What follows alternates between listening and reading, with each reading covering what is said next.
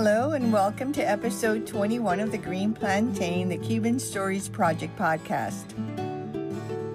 A podcast dedicated to telling the stories of Cubans living on the island and those who have made their home in other places as part of the Cuban diaspora. My name is Susanna, a storyteller and your host. Today I want to share the love story of two very special people in my life, Edith and Manny. Edith and I share a sisterly bond, and I have known both of them since I was a kid. And Manny, known by everyone as Manolito, is a cousin on both sides of my family. In line with the theme of romantic love, the Green Plantain episode recounts how Edith and Manny met in Santa Clara, Cuba in 1956, the beginning of their now 61-year love story. But first, to set the stage, I can tell you that Edith and her family lived since the early 50s in New York City, in el norte. That's how Cubans on the island refer to the United States, the north. Manny lived at home in Santa Clara, and his house sat adjacent to the grocery store owned by his brother. The family home was connected to the bodega. In late September of 1956, Edith's dad thought it would be a perfect opportunity for his daughters to visit family on the island while he moved the family to Miami. It was late September when Edith, her mom Lilia, and younger sister Elinor boarded a Pan Am flight to Havana, Cuba. I present you Bobby Socks and Love, written by yours truly. This copyrighted story is included in English and Spanish within this episode. I hope it fills your heart with love. Bobby Socks and Love. Although it was a mild day, a welcome change from autumn in El Norte, Edith was glad she wore her favorite white sweater. She descended the airplane steps, and the cool island breeze played with her poodle skirt and the pompons on her bobby socks. The short ankle socks in fashion for teenage girls in those times. Their Cuban passports gave them swift entry into the country, and they promptly boarded the Omnibus Azul, the bus to Santa Clara. After a few hours, they arrived at her aunt's house, and Cousin Judy wanted Edith and Elinor to meet Manolito, a handsome young man who studied accounting at the Escuela de Comercio, the business school. Judy knew that Manolito managed his brother's bodega early in the afternoons, and right after lunch the three cousins went to see him. They arrived, and Judy entered the bodega first and said, "Hola, hello, Manolito." "Hola, Judy." Edith and Elinor stepped in, and Manolito said to Judy, "And these young ladies, where are they from?" Judy explained they were her cousins from El Norte. After quick introductions, Judy asked him if he would like to see a picture of Coney Island Beach. He said he would, and on cue, Edith dug into her pocket for the pictures, explaining the water was freezing, not like the beaches in Cuba. To lighten the mood, he asked them to say a few words in English, and he responded with a few of his own. Looking at the girls, he said, "I have a box of pictures of El Campo. Would you like to see them?" Edith exclaimed, "Oh, yes, I love pictures of the countryside." Manolito responded, "I go to school in the evenings, but you can come back later today, say around 6. The afternoon dragged on for all of them, especially for Manolito, who couldn't wait to show them the photos. The girls arrived at his house promptly at 6, and he asked them to join him in the living room. The box of pictures, which included Manolito's school ID pictures, was already on the coffee table. He took his time showing each photograph, and the girls were fascinated with the way he pointed at each one, describing locales and people. Excusing himself, he briefly stepped out of the living room to speak to Cousin Pedro, who was in the rear of the house. Upon returning, he noticed he was missing some of the school pictures and said, "What happened to my ID pictures? They're missing." Busted, the girls had no alternative but to agree they had taken a couple. He said he needed them back, and Judy said, "Okay, leave the room and we will put them back." You see, Judy and Edith had each taken a picture and hid them in their bosom. Seeing the ID photos safely back in the box, he said, smiling, "Thank you. Listen, I have to get ready to go to school. Let me put these away." Before re-entering the living room, he stood inside the door frame and said, "Edith, oye, ven acá. Hey, come here." She stepped closer to him and he handed her one of the small pictures with an inscription saying, "Don't read it until you get home, okay?" The other girls noticed how Edith slid it under her blouse. Turning, Edith motioned to the other girls it was time to leave. They thanked Manolito and agreed to see him and his cousin Pedro the next day. As soon as they stepped out the front door, they began to walk faster and faster and sprinted down Union Street to a spot where Edith could read the inscription to them. The inscription read, "Te doy esta foto por no poderte dar el corazón, que desde que te vi es tuyo por completo. I give you this picture because I can't give you my heart, which is yours from the moment I saw you." October 3rd, 1956. Manolito was 20 and Edith was 2 months shy of her 15th birthday. During her 1-month stay, they saw each other often and went for walks and down Union Street, including down to the Vidal Park, escorted by the other 2 girls and Pedro, who would often meet up with them. One day, Manolito asked her to go to the matinee, but Edith said, "Oh, my mom won't let me. I've never been to the movies without my dad." Manolito insisted, and because Edith was in love, she concocted a story to tell her mom. That evening, she said to Lilia, "Mommy, I want to go to see Snow White. I can buy a ticket for 35 cents plus 35 Coca-Cola bottle caps. May I go?" The 5 of them went to the movies, and Manny held her hand, but no kissing. Lilia later learned about their escapade and thought, "No importa, it doesn't matter. We're leaving soon. You'll see, once we get on the plane, this relationship will end." Cuba was in a volatile political climate, and Edith's dad sent them a telegram asking them to come home. The day they received the telegram, Edith fell ill with a migraine and a very high fever, the like she had never had before or has ever had since. Manolito built up the courage and came to say goodbye under the scrutiny and watchful eye of her grandmother and other family members.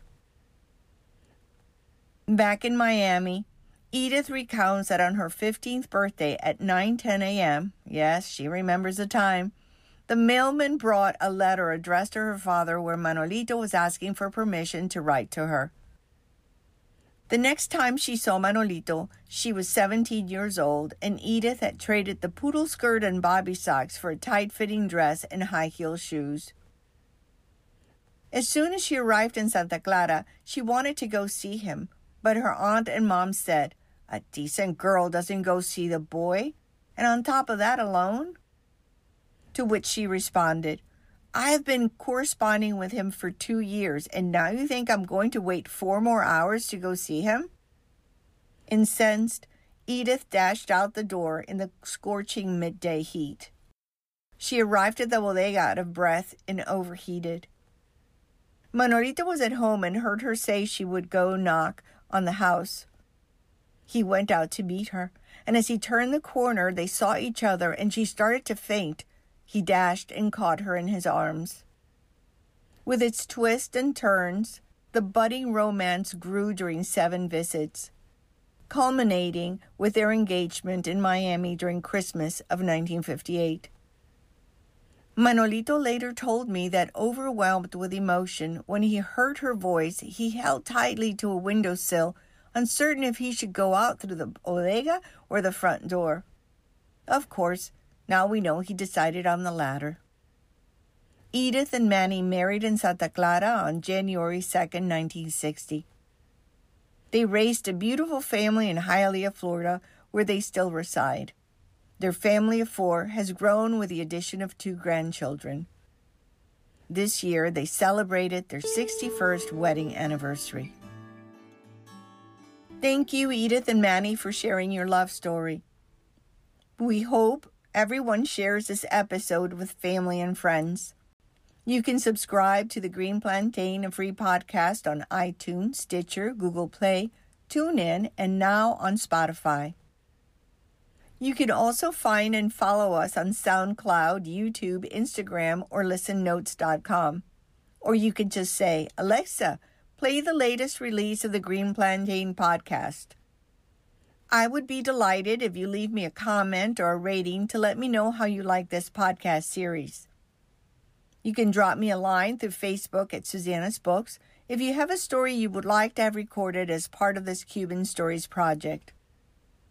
This copyrighted podcast has been mastered and produced by Susanna's Books, and the Guantanamera music in this recording is licensed to Susanna's Books through Pond 5. If you would like to listen to the story in Spanish, please stay logged on. The story will be read after the musical interlude. Otherwise, thank you for tuning in. Muchas gracias, y until next time, this is Susanna at the Green Plantain. A tostón, anyone?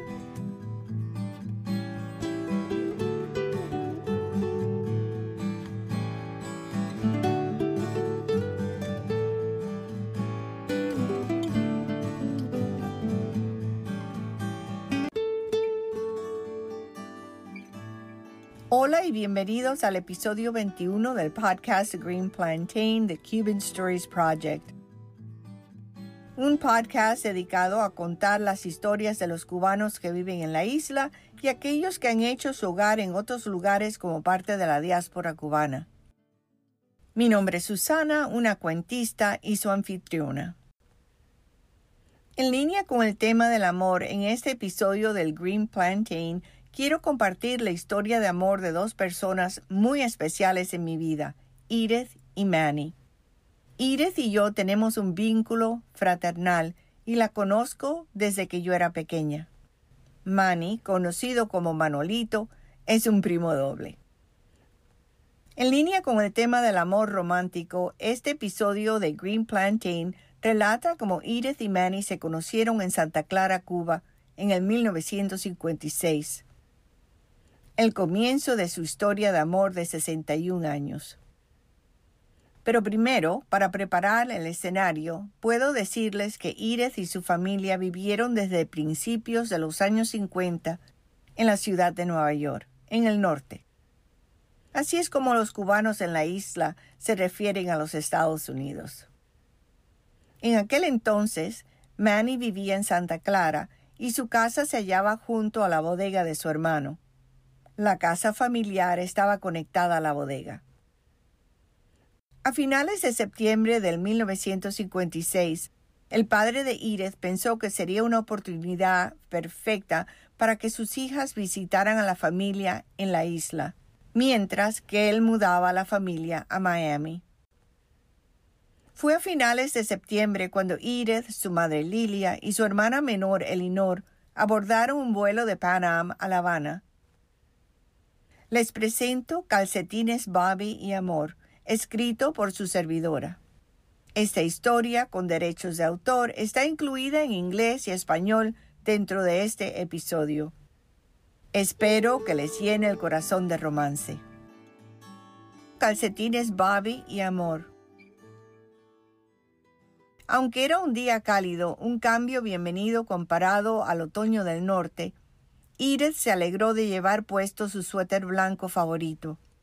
Ella descendió los escalones del avión y la brisa fresca isleña jugó con su falda tipo puro y los pompones de sus calcetines Bobby. Esos calcetines cortos al tobillo de moda para las muchachas en aquellos tiempos. Sus pasaportes cubanos les dieron una rápida entrada al país y muy pronto abordaron el ómnibus azul, la guagua a Santa Clara. Después de unas horas de camino, llegaron a la casa de su tía. La prima Judy las esperaba ansiosamente porque quería que Edith y Elinor conocieran a Manolito, un joven guapo que estudiaba contabilidad en la escuela de comercio. Judy sabía que Manolito manejaba la bodega de su hermano temprano en las tardes y justo después del almuerzo las 3 primas fueron a verlo. Judy entró en la bodega diciendo, «Hola, Manolito». «Hola, Judy». Edith y Elinor la siguieron y Manolito le dijo a Judy, «¿Y estas señoritas de dónde son?». Judy explicó que eran sus primas del norte. Después de presentaciones rápidas, Judy le preguntó a Manolito si le gustaría ver una foto de la playa de Coney Island. Manolito respondió que sí. Edith rápidamente sacó las fotos de su bolsillo, explicando que el agua era muy fría, no como las playas en Cuba. Sonriendo, él les pidió que dijeran unas palabras en inglés y respondió con algunas de las suyas. Mirando a las muchachas, dijo, «Yo tengo una caja con fotos del campo. ¿Les gustaría verlas?». Edith exclamó, «Oh, sí, me encantan las fotos del campo». «Bien, yo voy a la escuela por la tarde, pero ¿pueden volver hoy como a las 6?». Todas asintieron. El mediodía pasó lento, especialmente para Manolito, quien estaba ansioso de verla de nuevo. Las muchachas llegaron a su casa puntualmente a las 6, y él les pidió que se sentaran en la sala de estar. La caja de fotos, que incluía fotos de identificación escolar de Manolito, ya estaba en la mesita de centro. Él se tomó su tiempo mostrando cada fotografía y ellas estaban fascinadas en la forma en que él apuntaba a cada una de ellas, describiendo a los lugares y las personas. Él pidió permiso y salió brevemente de la sala para hablar con el primo Pedro, que estaba en la parte trasera de la casa. Al regresar se dio cuenta que le faltaban algunas de las fotos y dijo, «¿Qué pasó con mis fotos de identificación? No están aquí». Arrestadas, las muchachas no tenían otra alternativa que aceptar que se habían llevado un par de fotos.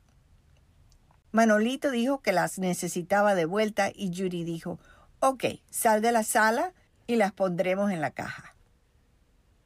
Verán, Judy y Edith habían tomado una foto cada una y se las habían escondido en su pecho. Al ver las fotos de identificación a salvo en la caja, Manolito dijo sonriendo, «Gracias. Escuchen, tengo que prepararme para ir a la escuela. Déjenme guardar esto. Ya regreso». Antes de entrar en la sala de nuevo, se paró dentro del marco de la puerta y dijo, «Edith, oye, ven acá». Ella se acercó a él y él le entregó una de las pequeñas fotos con una inscripción y le dijo, «No la leas hasta que llegues a casa». Las otras muchachas se dieron cuenta de cómo Edith deslizó la foto dentro de su blusa. Girando, Edith hizo un movimiento a las otras que era hora de irse. Dieron las gracias y accedieron a verlo a él y a su primo Pedro al día siguiente. Tan pronto como salieron por la puerta principal, comenzaron a caminar más y más rápido y corrieron por la calle Unión hasta un lugar donde Edith podía leerles la inscripción, la cual decía, «Te doy esta foto por no poderte dar el corazón, que desde que te vi es tuyo por completo. Octubre 3, 1956. Manolito tenía 20 años, Edith estaba a 2 meses de cumplir sus 15. Durante ese mes se veían a menudo e iban a dar paseos por la calle Unión, incluso iban hasta el Parque Vidal, acompañados por las otras 2 muchachas y Pedro, que a menudo se reunía con ellos. Un día Manolito le invitó a ir a la matiné, pero Edith dijo, «Oh, mi mamá no me deja. Nunca he ido al cine sin mi padre». Manolito insistió y como Edith estaba enamorada, inventó una historia para contarle a su mamá. Esa noche le dijo a Lilia, «Mami, quiero ir a ver a Blancanieves. Puedo comprar un boleto por 35 centavos con 35 tapas de botellas de Coca-Cola».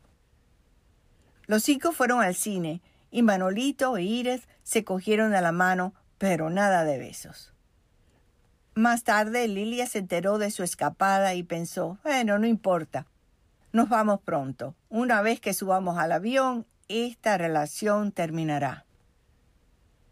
Cuba estaba en un clima político volátil y el padre de Edith les envió un telegrama pidiéndoles que regresaran a Miami.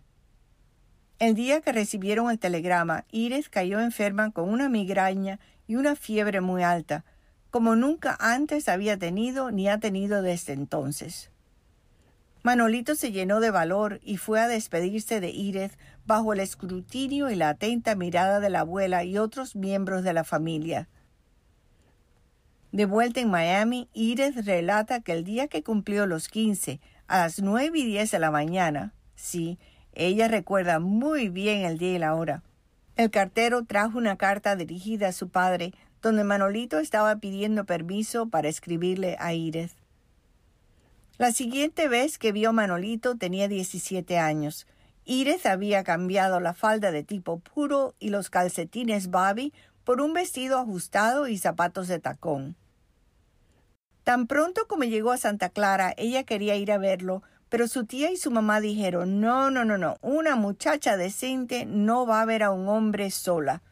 A lo que ella respondió, he estado correspondiendo con él durante 2 años, ¿y ahora creen que voy a esperar 4 horas más para ir a verlo? Indignada, Edith salió corriendo por la puerta en el abrasador calor del mediodía. Ella llegó a la bodega sin aliento y con mucho calor. Manolito estaba en casa y la oyó decir que iba a tocar en la puerta. Rápidamente él salió a encontrarla. Al dar la vuelta a la esquina se vieron y ella comenzó a desmayarse.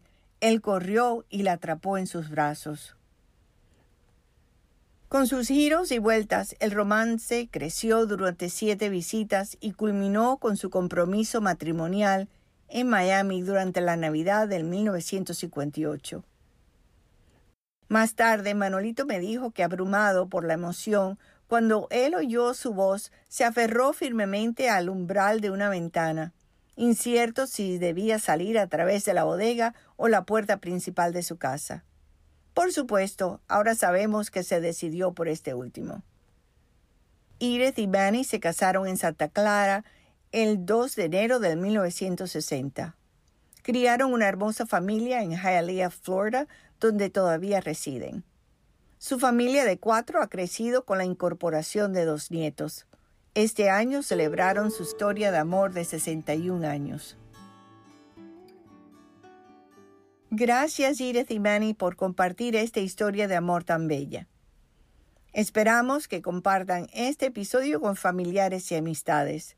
No olviden que se pueden suscribir a The Green Plantain, un podcast gratuito en iTunes, Stitcher, Google Play, TuneIn y ahora también en Spotify.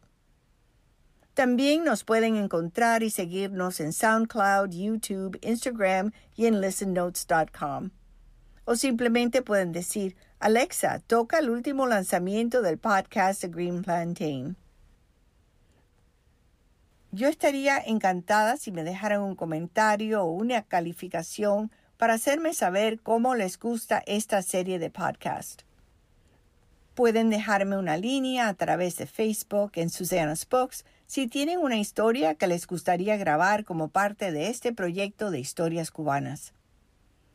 Este podcast con derechos de autor ha sido masterizado y producido por Susana's Books y la música de la guantanamera en esta grabación está licenciada a Susana's Books a través de Pond 5. Gracias por sintonizarnos y hasta la próxima. Esta es Susana at The Green Plantain. ¿Un tostón, anyone?